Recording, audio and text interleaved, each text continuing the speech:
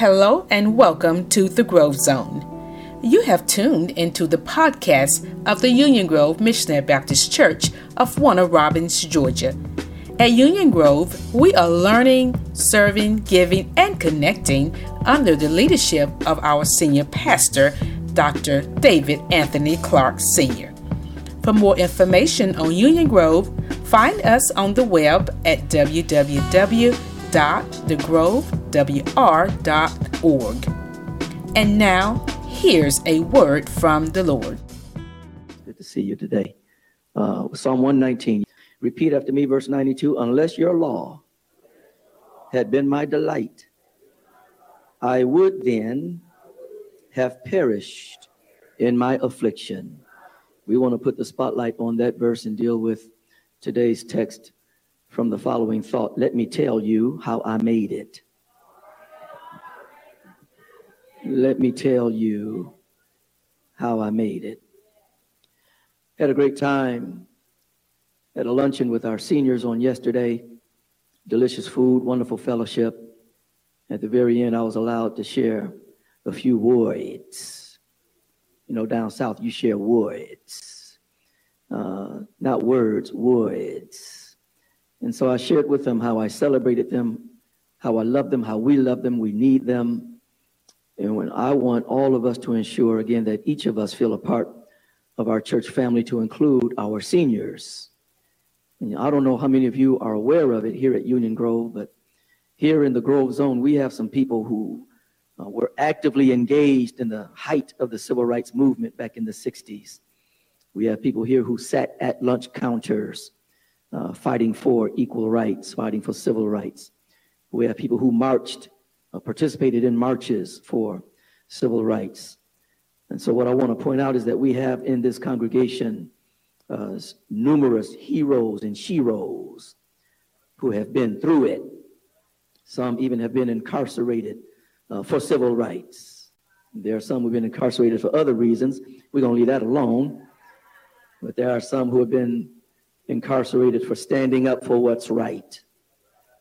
Not only that, but we have some folks here who have survived racism in the workplace. Some of you are still fighting, enduring racism in the workplace, sexism in the workplace. But we celebrate even our veterans who endured racism in the military, especially back in the 50s and the 60s. If you were to sit down with Deacon Earl Davis, he could tell you some stories. Even Deacon Jerome Stevens and all of these guys who were, all of our deacons who were in the thick of it, when minorities were openly discriminated against, even in the military, but they made it. And Deacon Earl Davis, one example of one who endured racism in the height of what you could openly discriminate against those persons of color, and made it to the top of the ranks. And he made it. And that's what I want to really accent, that we have people in this congregation who have made it through civil rights, through racism. But not only that, we have some people who aren't old and have survived Hurricane Katrina. Amen. You sit down with Jackie. Jackie could tell you some stories about surviving Hurricane Katrina. We got survivors in our church. Then you have people who also had to endure burying loved ones, burying their spouse 40, 50 years, burying their children. I could not imagine what it would be like to have to bury your child. But they made it. We have people here who have survived heart attacks and survived strokes, survived cancer, and they made it. And so many folks here who would tell you that they don't look like what they've been through. Can I get a witness here? The psalmist also has had some struggles. He doesn't go into detail in this stanza. He talks about some folk who out to get him. Now, he's clear that there's some folk who out to get him. And when he talks about these proud folk who out to get him, they lie in wait to attack him. They want to destroy him. They want to kill him. They don't want to just hurt him a little bit. They want to ruin him and destroy him. And he testifies in verse 92 of how he made it with all of his struggles, all of his troubles, all of his afflictions, with all of the people who have attacked him and sought him as a target and hunted him like he was a mere animal. He tells us how he made it. Verse 92. He says, unless your law, your commands had been my delight, I don't think I'd have made it. I'd have died in the midst of my trouble. I'd have died in the midst of it. That word delight is something we ought to put the spotlight on there in verse 92. That word delight simply means delight. It means to take pleasure in. It means you find something pleasant. You find something enjoyable. You really love it. He says, I love your word. I love your commands. And there are, as we've been studying in Bible study, there are numerous synonyms that he uses for scripture. Precepts, your word, your command, your law. All of them have different Hebrew words. They mean different things, but kind of the same thing. It all boils down to the word of God. The word of God. But this word that he uses for precepts hones in on the law, the commands of God. He says, I delight in your commands. And if it had not been for my delighting in your commands, my enjoying your commands, my taking pleasure in your commands, I don't know if I'd have made it through the troubles that I would have made it through. And this is not the first time this particular psalmist uses the word delight or refers to the word of God as something that he loves, something that he delights in. Are y'all with me so far? Psalm 119, verse 16, he says, I will delight in your decrees and not forget your word.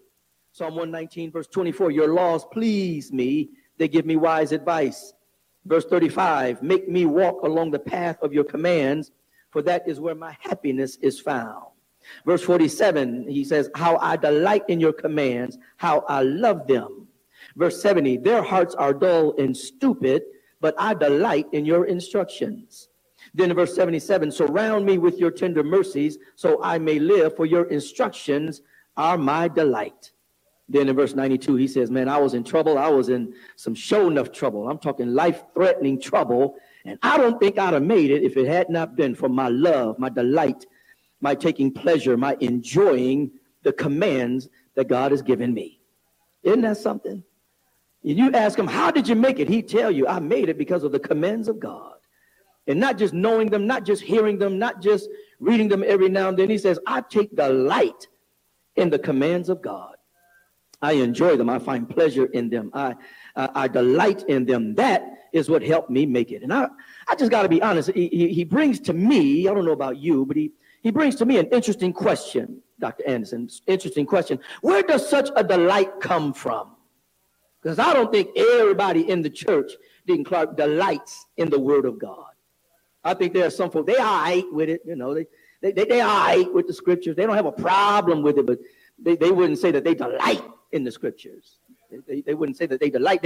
Their study habits don't show that they delight in the commands of God. I mean, they don't mind hearing about it. You can quote it every now and then, but I think some of us would have to be honest and say, I don't know if I delight in the word, because I mean, if you don't spend a whole lot of time in it, you can't say that you delight in it. If you're not spending a whole lot of time meditating on it, you can't say you delight in it. I don't know if you're not studying it to dig into it so you can understand it and apply it. I don't know if you can say you delight in it, but my man says, I delight in the word of God. Where does such a delight come from? Is it God-given? Does God give you this delight to where if you don't have it, you just say, well, the Lord ain't gave it to me yet? Is it that you can justify not studying the scriptures, not living by the scriptures, not basing your faith in God on the scriptures because you don't have a God-given delight? Is it something that's God-given, or is it something that we develop? And the truth is, maybe it's both.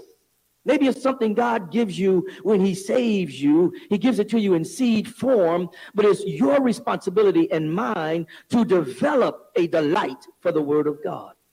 And because when you look at Matthew chapter 13, Jesus teaches a parable about a sower sowing seed and the impact it has in different types of soil. And the point of the parable, when Jesus talks about the seed and being sown onto different types of soil, he's trying to articulate that there are different responses to the word of God. Yeah. For example, he says there are some seed. It's like the sower sowing seed. He's planting seeds, and some of it fall along the pathway, the footpath. And he says that that's the person, the one who hears the word of God. It's like the word of the seed falling along the footpath. He says that's the one who doesn't understand it, because the devil comes and snatches understanding away from that person. Yeah. Then he talks about the person who hears the word of God and equates that there are some people who hear the word of God being preached, being taught, being explained, and they're like seed that falls on rocky soil. Let the church say rocky soil. He says this person is the kind of person who hears the word of God, and so there are no deep roots in their life. They don't last long. They're excited for a minute, but as soon as problems or persecution arise, they gone. They gone. You don't see them. They're not talking about Jesus. They're not relying on Jesus. It's over with. They had a quick minute of being excited for the Lord, but it didn't last long. I think all of us know some folk like that. Hear the word, you see them, they're on fire. But the moment some problems come up, the moment they catch hell for their faith in Christ, you don't see them anymore.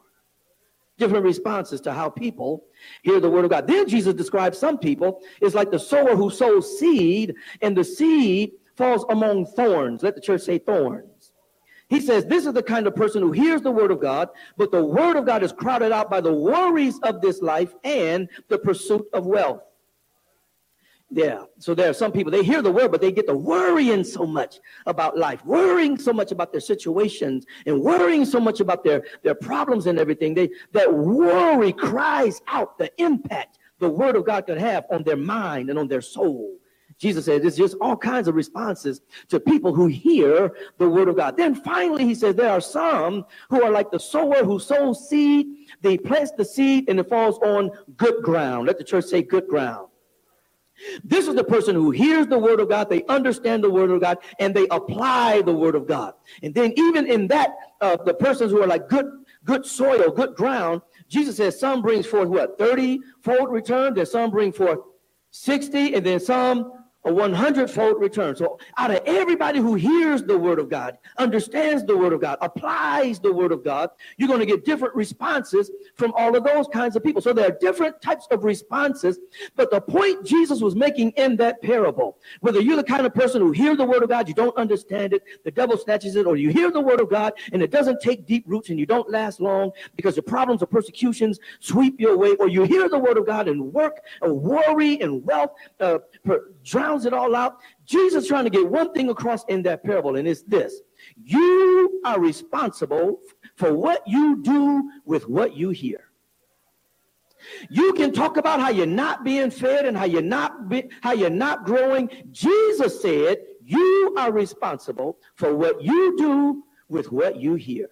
So you can complain about how you just don't like this and you don't like that teaching and you're not getting anything out of this class or this church, and you're looking at joining different churches because you're not being fed. If you're not being fed according to what Jesus taught in Matthew chapter 13, a part of the problem is you're not being responsible with what you're doing with what you're hearing.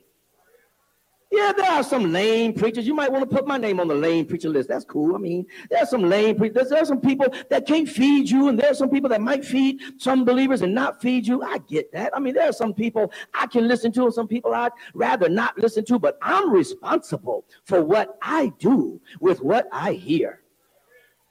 So if you want to answer the question, where does such a delight for the word of God come from? God can plant the seed of a desire for his word in your heart when he saves you, when the gospel message causes you to repent of your sins and you give your life to Christ. But your growth after that is up to you. You are responsible with what you do with what you hear. And to make sure your neighbor hasn't fallen asleep on me yet, just tell your neighbor, you are responsible for what you do with what you hear. That's where the delight comes from. It's something I've got to hone. It's something I've got to work on. So sometimes I've got to turn TV off and push my worries aside and develop a delight for the word of God. Sometimes I've got to understand, y'all, problems are going to happen in my life, whether I'm saved or not. And especially if I call myself being saved and trying to live right and trying to live holy, problems are going to come your way. And it's up to you to decide. I'm not going to allow the problems that come my way to push me away from the God who saved me by his grace, woke me up this morning, started me on my way. I'm not going to allow persecution to push me away from the God who saved me by his grace, washed my sins away by his blood. I'm not going to allow worry to come into my mind and push me away from the God who spoke destiny into my life and promised me that he'd never leave me nor forsake me. I'm not going to allow what the devil wants to do to push me away from the God who promised me if I draw nigh unto him, he will draw nigh unto me, because I understand I am responsible for what I do with what I hear. So where does the delight come from? I guess we could say it's a partnership. God will do his part, but you've got to do your part. You got to push away all the stuff that Jesus described in Matthew 13. Push it away. Defend yourself against it. Guard your heart and your mind against worry and the pursuit of and being distracted by the pursuit of wealth and problems and all of that. And understand that God's word is true. And I'm going to study his word and pursue his word and meditate on his word, because the psalmist said, if I had to tell you how I made it through the troubles that came into my life, I had to tell you, if it had not been for my delight in the word of God, in the commands of God, I don't think I'd have made it through my troubles.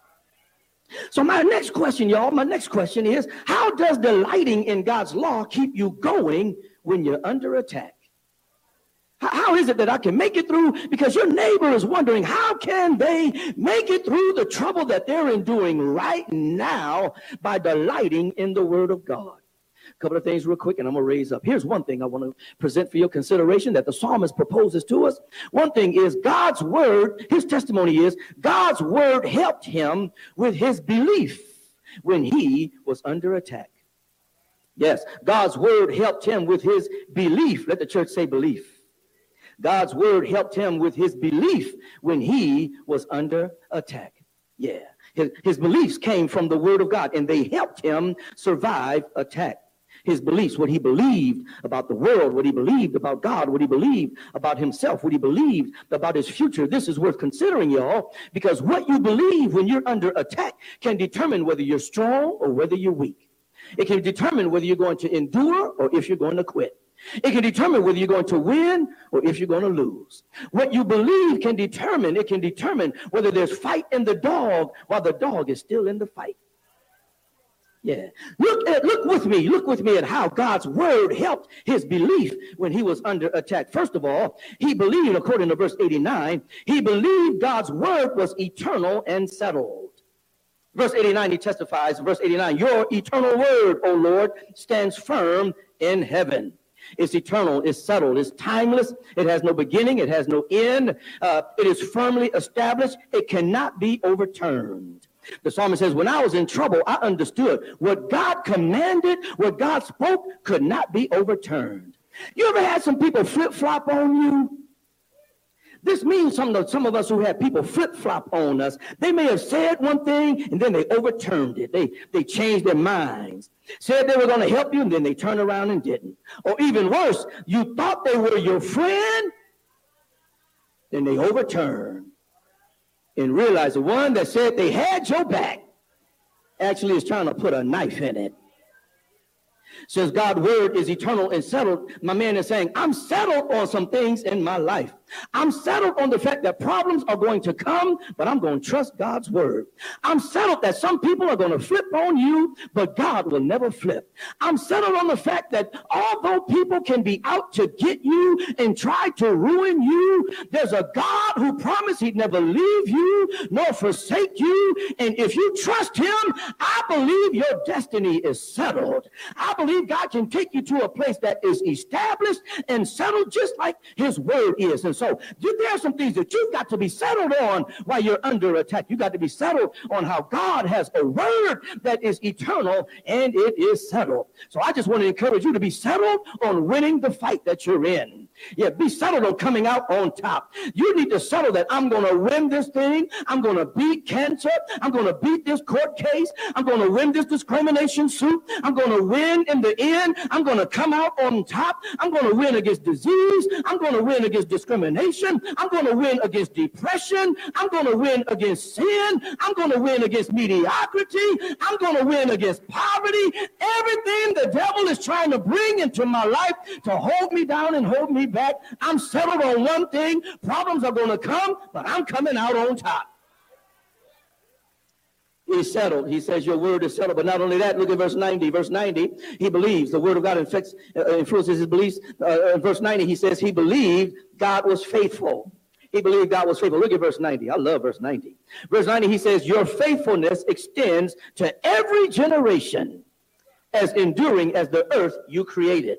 What he's saying is, what kept me going in the middle of in the midst of my fight, in the midst of my affliction, my trouble, I kept thinking, I kept believing that the God that I serve is a God of various generations. In other words, he's been faithful to my great-great-great-grandmama and them. He's going to be faithful to me. He's faithful to our seniors in here who have endured civil rights and endured discrimination and fought cancer, buried loved ones, buried children. And that same God who blessed them, who kept them, who comforted them, the same God who can bless me and keep me and comfort me. Are y'all praying with me today? God blesses from one generation to the next. Believing God is faithful simply suggests that you believe that God is going to come through for you. If that's your testimony today, I just need you to declare, God is going to come through for me. He was faithful back in the day, and he's faithful now. He was faithful in the days of your great-great-grandmama and them. He's faithful today. He says, you're the God. Your faithfulness has extended from one generation to the next. That means he was faithful back in the day, and he's faithful now. God has proved himself faithful to the generation who listened to Diana Ross and the Supremes. He will prove himself faithful to the generation who wears Supreme. He proved himself faithful to the generation who grooved to Teddy P. He's faithful to the generation who vibes to Cardi B. He was faithful back in the day to the generation who would fight the power with the Isley Brothers. He's faithful to the generation who watches Power with Tommy and Ghost tonight. The Word of God teaches us that God is faithful. He cannot lie.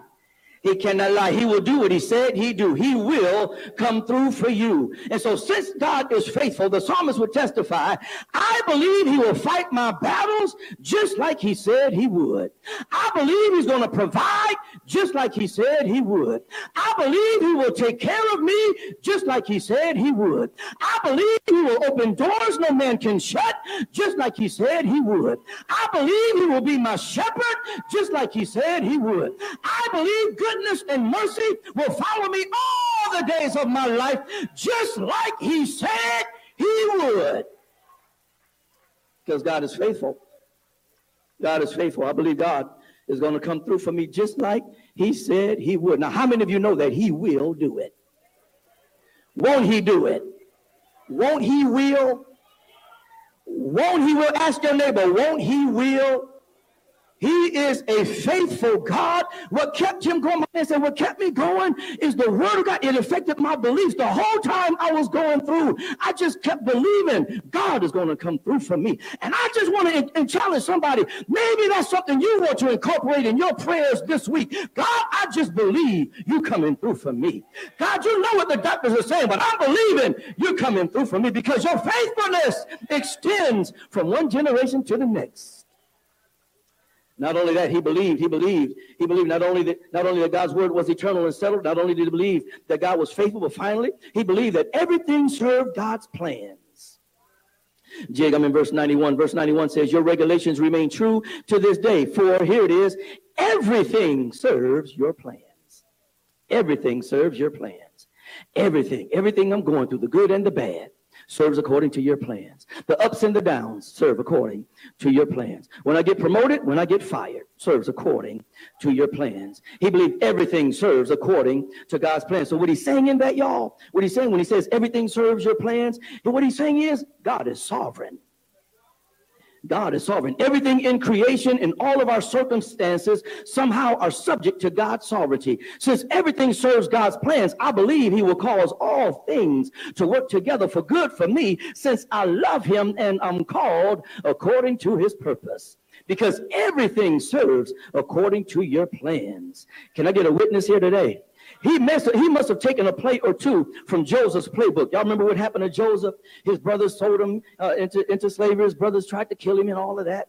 And Joseph wound up being in the palace there in Egypt. And if it wasn't for him, he was promoted during a famine, and his brothers were struggling, and they came to him, and he recognized them, and they recognized him. And Joseph said, I ain't mad at y'all for what y'all did to me, because what y'all meant for evil, God took that thing God took the evil you did. God took the mistreatment you did. God took your abuse toward me, and he caused it to work according to his plans. Oh, it hurt when I had to go through it. Oh, it hurt me when I heard you say what you said. Oh, it hurt me when you turned your back on me. But now that I'm a couple of years beyond it, and I look back in retrospect, I can look how God took that thing and caused it to work together for good. He made it serve according to his plans. And I just want to encourage somebody who's being mistreated, somebody who's being abused, somebody who's being hunted like a low-down dog. The very mistreatment, the very abuse that you're enduring, God is saying to you today, I'm going to take that thing. And if you obey me, if you walk in my ways, if you trust me, if you allow my word to affect how you believe and what you declare and what you think, God says, I'm going to take that thing and I'm going to work it together for good. Every divorce, I'll take it and work it together. Every mean word they said, I'll take it and work it. Every mistreatment, every time you've been overlooked for promotion, I'll take it and I'll work it together. Every round of chemo, every misdiagnosis, God says, I can take it. Can he take it? Anybody here ever been through something and you couldn't see how it would work together for good, but after God brought you out of it, after God made a way for you, after God made your enemies your footstool, I need somebody to declare God can take it and make it work according to his plans. You may be wondering, how could God take this that I'm going through now and make it work together for good? How can God take the pain that I'm enduring from somebody I love and somebody I invested in? How could God take this and cause it to work together? How can he cause it to work for his plans? All I can tell you is just hold on. Or like the old folks say, just keep living, baby. Keep living, baby. Let his word affect your belief. Let his word influence what you're thinking, what you're saying, and how you're going to see your future. God is able. He can take that thing and make it work together for good. Oh, yes, he can. Oh, yes, he can. Yes, he can. Quick story the Spirit of God just brought to my remembrance. Let me tell you this quick story real quick. I've told you before. Let me tell it to you again real quick. United States Marine Corps, Okinawa, Japan. Michelle and I over there. I was only supposed to be there for 1 year. She had come over. We loved it, so we wanted the tour converted. I told y'all this story. I wanted to get it converted from a 1 year tour to a 3 year tour. So I went to my supervisor. My supervisor says, I'm not sure I want you here with me for 3 years. Because he had just got there before I did. He said, I'm not sure I want you to be here with me for 3 years. I don't know. I'm going to just have to think about that thing. A couple of weeks later, he confesses that he was molesting his daughter. And so I had gone to school to be an escort, to escort people on their way to the brig. And guess who escorted him on his way to the brig?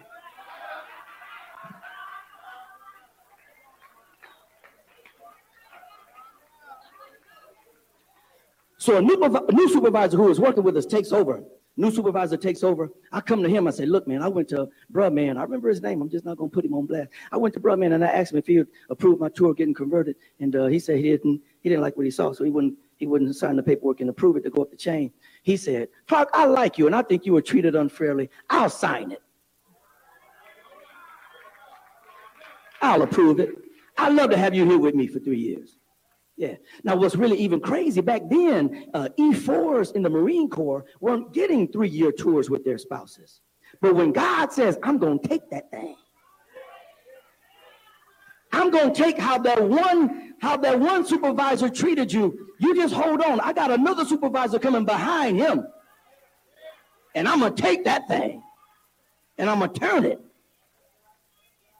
He believed everything served according to God's plans. And I just want to encourage you to believe that God is going to take that thing. Maybe that's something you need to declare in your conversations with God this week. God, I believe what I'm going through right now. It hurts. It's embarrassing. It's humiliating. I can't believe it, but I'm just believing by faith. You're going to take this thing and I'm coming out with a blessing. I'm coming out on top. Though you slay me, yet will I trust you. Is that anybody's testimony today? Is that how your conversations with God are going to go this week? God, yet shall I trust you. Because I'm believing you're going to take this thing. The psalmist is telling God how he made it through. How he made it through his struggle. He says the word of God helped him with his belief. But the second thing, he says God's word helped him bounce back when he was under attack. It says God's word helped him bounce back when he was under attack. Tony, I'm in verse 93. Look at verse 93. I will never forget thy precepts, for with them thou hast quickened me. Quickened me. That word quickened means revive, brought back to life, brought back from sickness, brought back from discouragement, brought back from faintness, brought back from weakness. I wonder how many of us got a weak neighbor sitting beside them. Just weak, man. I'm tired of going through what I'm going through. It's taking all the life out of me, taking all the joy out of me, taking all of my, it's just zapping me of strength. The psalmist would tell you, you can bounce back. You can bounce back from that. You can be revived. You can be restored. A couple of things here, y'all, that's very important. He says he was revived by the commands of God, and he would have been out for the count if it had not been for God's commands. Two things that this suggests, I think, is very important. One thing that the psalmist suggests is breakdowns happen. Breakdowns happen. Breakdowns in your faith, breakdowns in your strength, breakdowns in your joy. They happen. They happen. And let me encourage somebody with this. Let me encourage somebody with this. This is me and you talking. Me and you. Don't be discouraged. Don't be distracted by anybody else in the church who seems to always have it all together. This is me and you talking. Me and you talking. The truth is, no one is exempt from breakdowns. No one has an anointing so strong to where they don't lose it. No one has so much favor on their life where they never get discouraged, where they never lose their joy. Everybody has breakdowns. Everybody has breakdowns. Everybody has some situations that they go through that can really get to them. Get to their emotions and play with their emotions, Smokey. Everybody. Moses broke down in discouragement, asked God, why did you bring me out here with these people? Elijah broke down in discouragement when he laid up under that juniper tree and asked God, Lord, take my life. Jeremiah broke down repeatedly and said, I ain't preaching no more. Cursed be the day I was born. All of that. Ain't nobody exempt.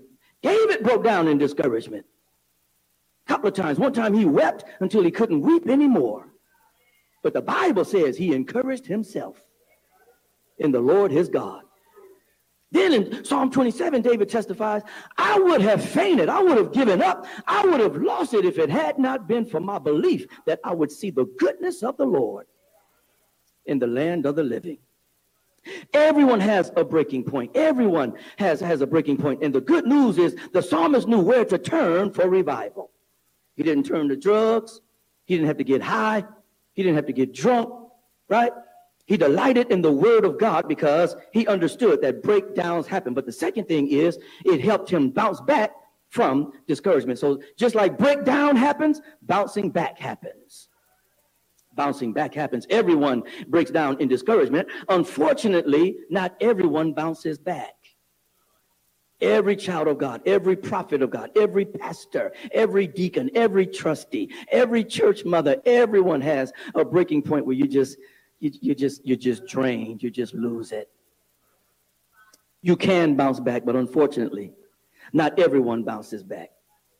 I have several flower beds at our house, several flower beds. I got one in the front of the house, comes around the front, goes around the side of the house. Got another couple of flower beds out in the yard. Got one by the mail, one on each side of the driveway, right? And I used to take care of them real good. I used to get out there and trim those hedges and all of that. And but man, they can just be a magnet for grass and weeds. And then Black, out by the curb, I got grass all where the curb meets the street. Got little patches of grass out there what I need to do is get out there with some Roundup. Just spray all that grass, because you got some Roundup that's safe for your flower beds. That it'll attack grass and weeds. Get out there in the heat of the day just spraying. That's what I need to do. Get out there with some Roundup. That's what I need to do. I said, that's what I need to do.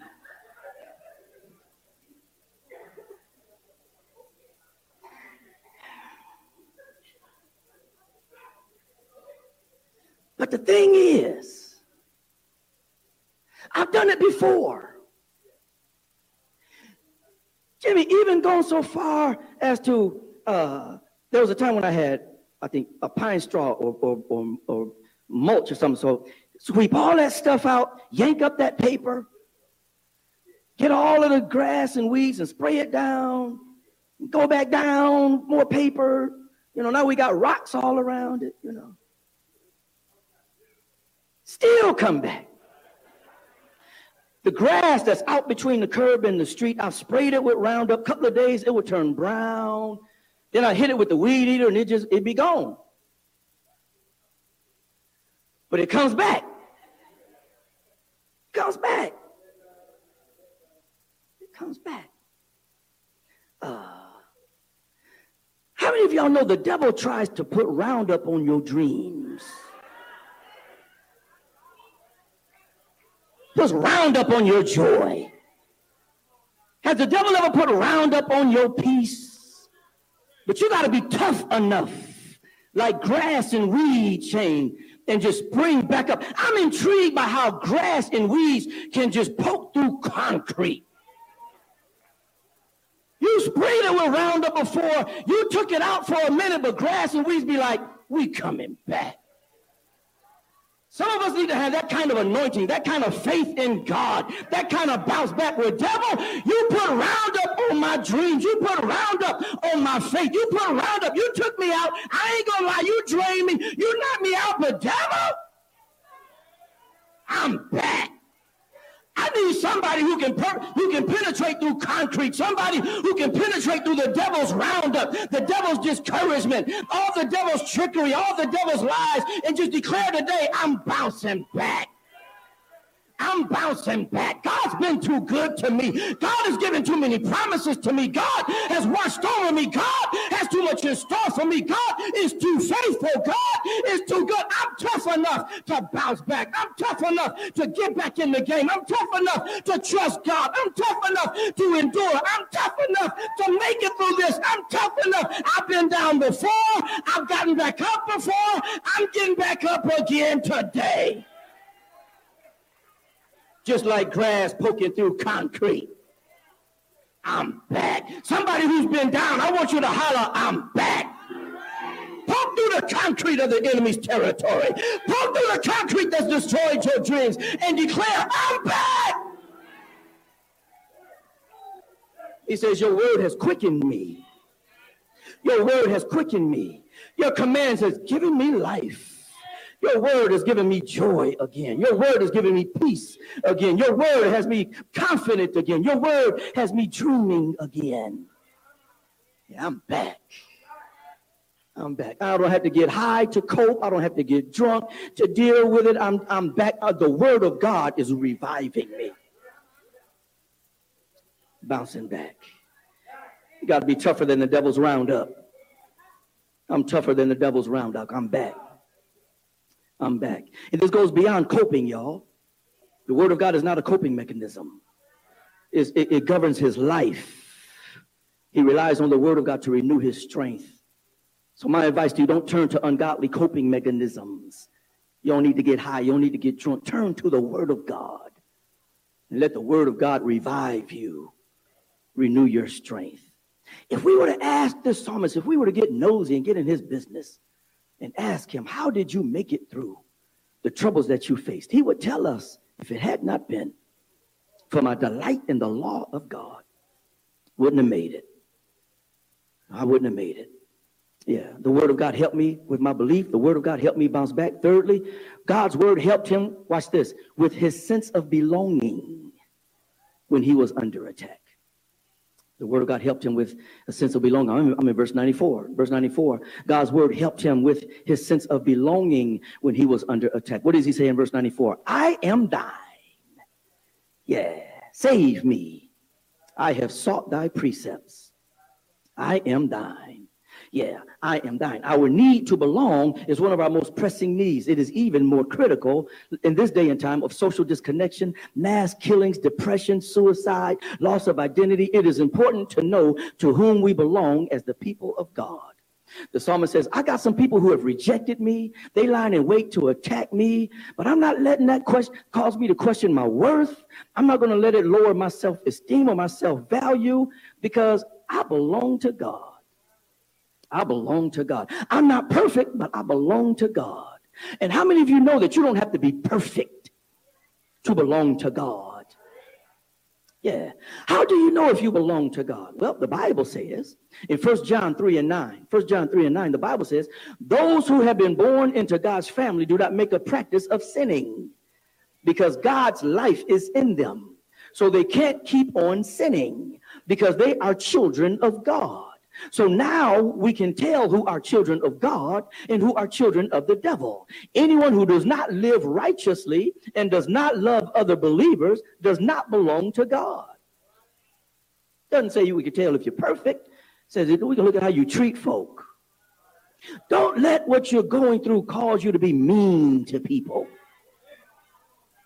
You can still be kind. You can still be courteous. You can still be generous.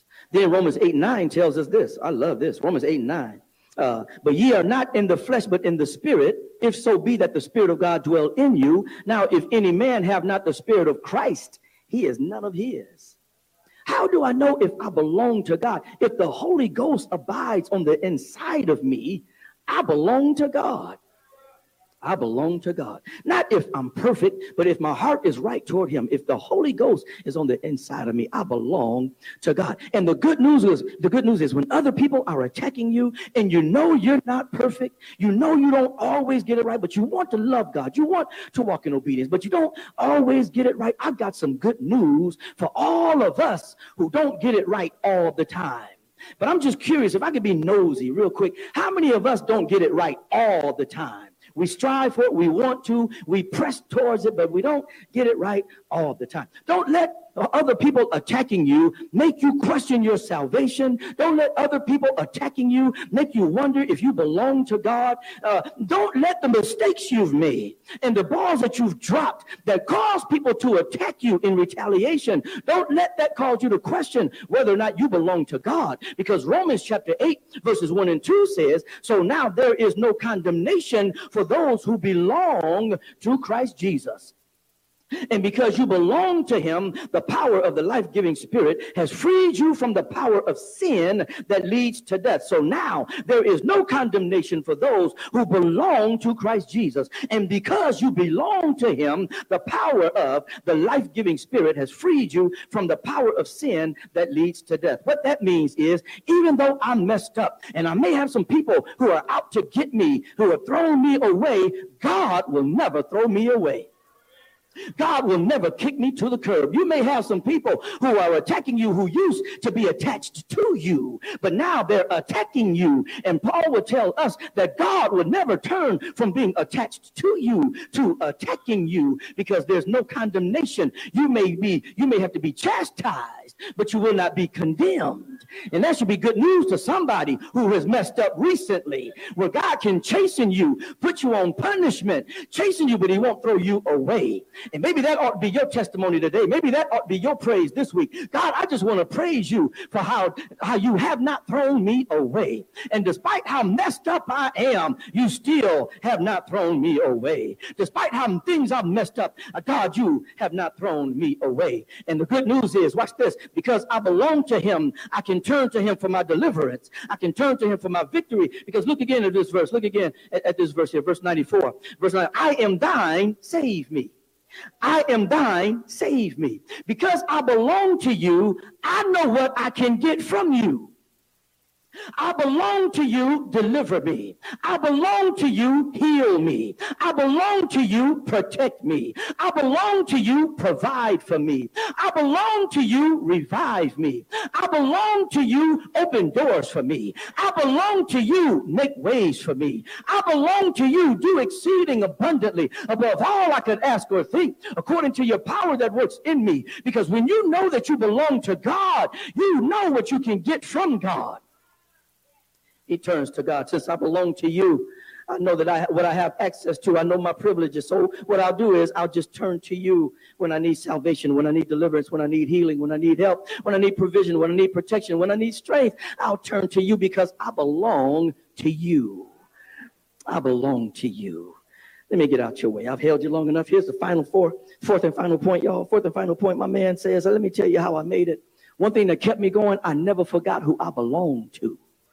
I never questioned if I belonged to God. I didn't get in so much trouble where I was questioning if I was saved. I didn't get in so much trouble where I questioned if I still belonged to God. No matter how much trouble you get into, don't you question if you still belong to God. If he saved you, you still belong to him.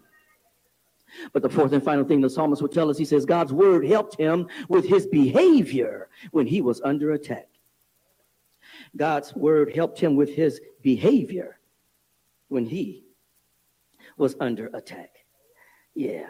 I know it's going to get quiet right around here. Look at verse 95. Verse 95. The wicked have waited for me to destroy me, but I will consider thy testimonies. The wicked have waited for me to destroy me, but I'm not going to clap back. I'm not going to retaliate. I'm not going to stray away from God. Here's how I'm going to behave. I will consider, I will reflect on, I will apply your testimonies. The wicked are waiting to attack him, but he decided, watch this, to behave. He is focused. Look again at verse 95. Verse 95, the wicked have waited for me to destroy me, but I ain't going to focus on them. I'm not going to invest too much mental energy on them. I'm going to focus and invest my mental energy on your word. Are y'all with me today? His mind is on God's word versus the wicked. God's word made him focused, and here it is, disciplined. Discipline. I'm going to focus on what you said. I'm going to focus on that so that in the midst of this trouble, in the midst of this attack, I can yet live a life of discipline. Sometimes you can make a bad situation worse when you give in to a lack of discipline.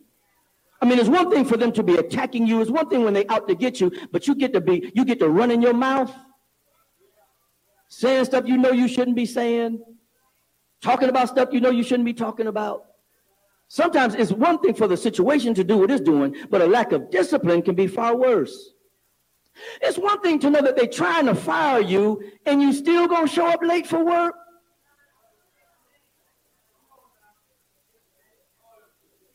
You still gonna take longer lunch breaks than you should. It's a lack of discipline. Lack of discipline. Do you know what gave Jesus victory against the devil in the wilderness? It wasn't his quoting scripture. Remember when Jesus had fasted and prayed and he was in the wilderness with the devil, and the devil was telling him, if you're the Son of God, do this. And he said, it is written. Jesus kept responding, it is written. It wasn't quoting the scripture that gave Jesus victory. It was not Jesus' knowledge of the scriptures or the word of God that gave him victory. It was Jesus' knowledge of the word of God and his determination to adhere to it. Even when he was tempted, it was discipline to adhere to the word of God despite the temptations that came his way. That's what gave him victory. It's when the devil said, if you are the Son of God, then do this. And Jesus said, no, I ain't doing that. That's the victory. If you're the Son of God, turn these stones into bread. No, I ain't doing that. I wonder how many of us realize there's great victory in telling the devil and telling your temptations, no, I ain't doing that. Some of us get ourselves in trouble not only when the devil tempts us, but when he tempts us and we give in to poor behavior. I knew I wasn't going to get too many amens today. It's when you can tell the devil no. It's when you can tell your flesh no. It's when you're tempted to cuss them out, but you say no. It's when you're tempted to tell on them, now that they're telling on you, but you say no. It's when you're tempted to tell them what they can do at their little job, but no. No. God's word helped him with his behavior when he was under attack. The wicked have waited for me to destroy me. They're waiting for you on your job. They're waiting for you at the house. They're waiting for you. Some of them waiting for you in the church. You got to make up in your mind, I'm going to live with a greater level of discipline. Because when I behave myself, God goes to work on my behalf. That's what I want you to walk away with this week. When I behave myself, God goes to work on my behalf. I'm about to close. Tell your neighbor, when you behave yourself, God goes to work on your behalf. And that's what we need. We need God to go to work on our behalf.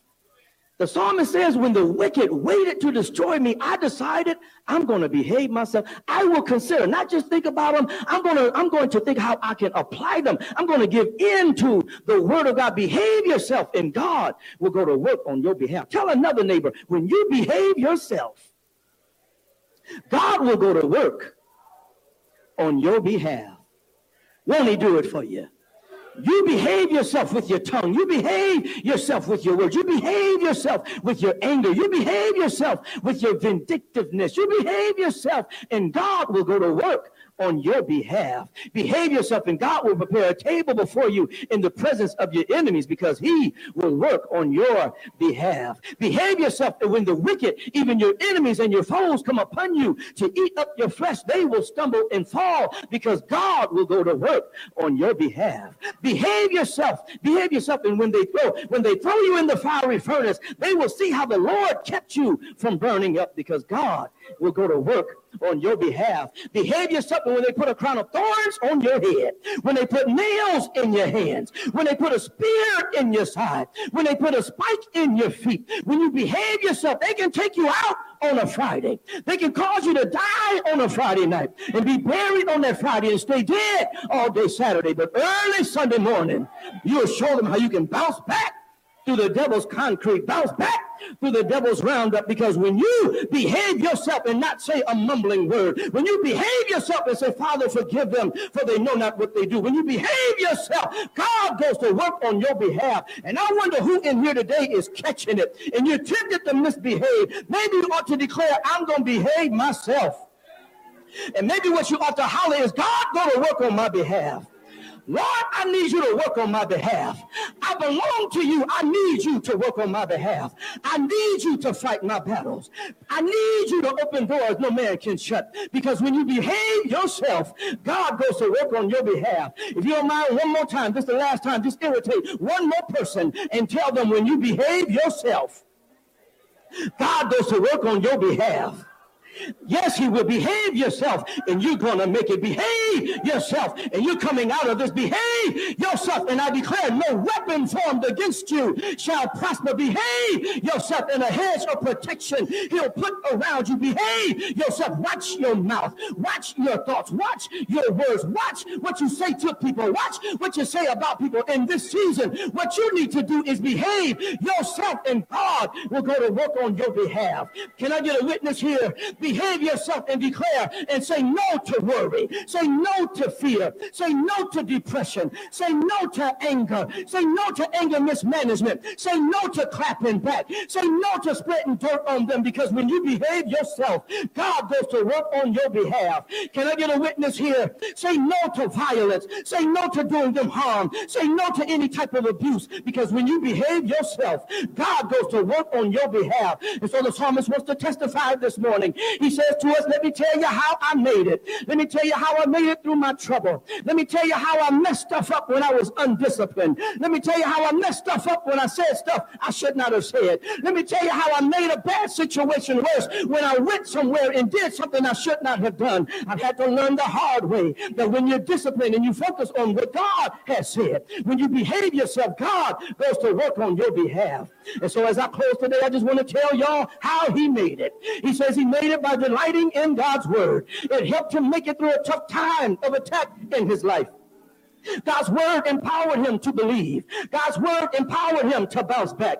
God's word empowered him to feel like he belonged. God's word governed his behavior, and the Lord looked out for him. He honored his word, and he looked out for him. That's how he made it. Delight in the word of God. Don't disregard the word, but delight in the word of God. And God will delight himself in looking out for you and opening doors for you and making ways for you and opening doors for you and fighting battles for you and causing your enemies to be your footstool. Can I get a witness here? I said, can I get a witness here? And I wonder how many survivors are in the house who can testify that the devil would have taken me out if it had not been for the word of God guiding me, that the devil would have taken me out if it had not been for the word of God inspiring me and feeding me and nourishing me. Can I get a witness here? And I'm just going to close with this final word of encouragement.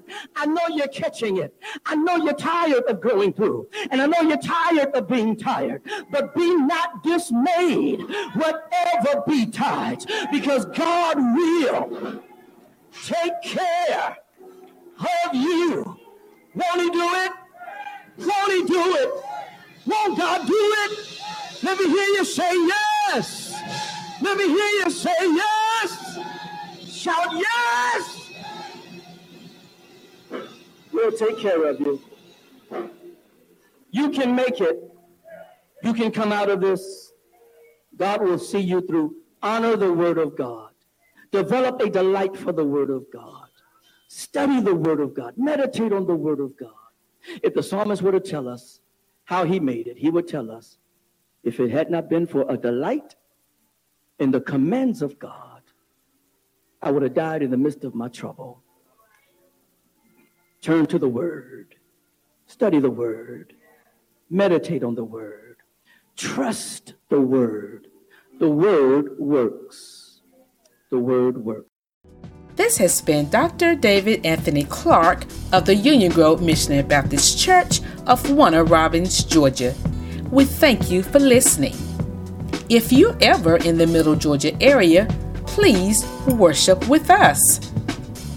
On the behalf of Dr. Clark and the Union Grove family, thank you for listening.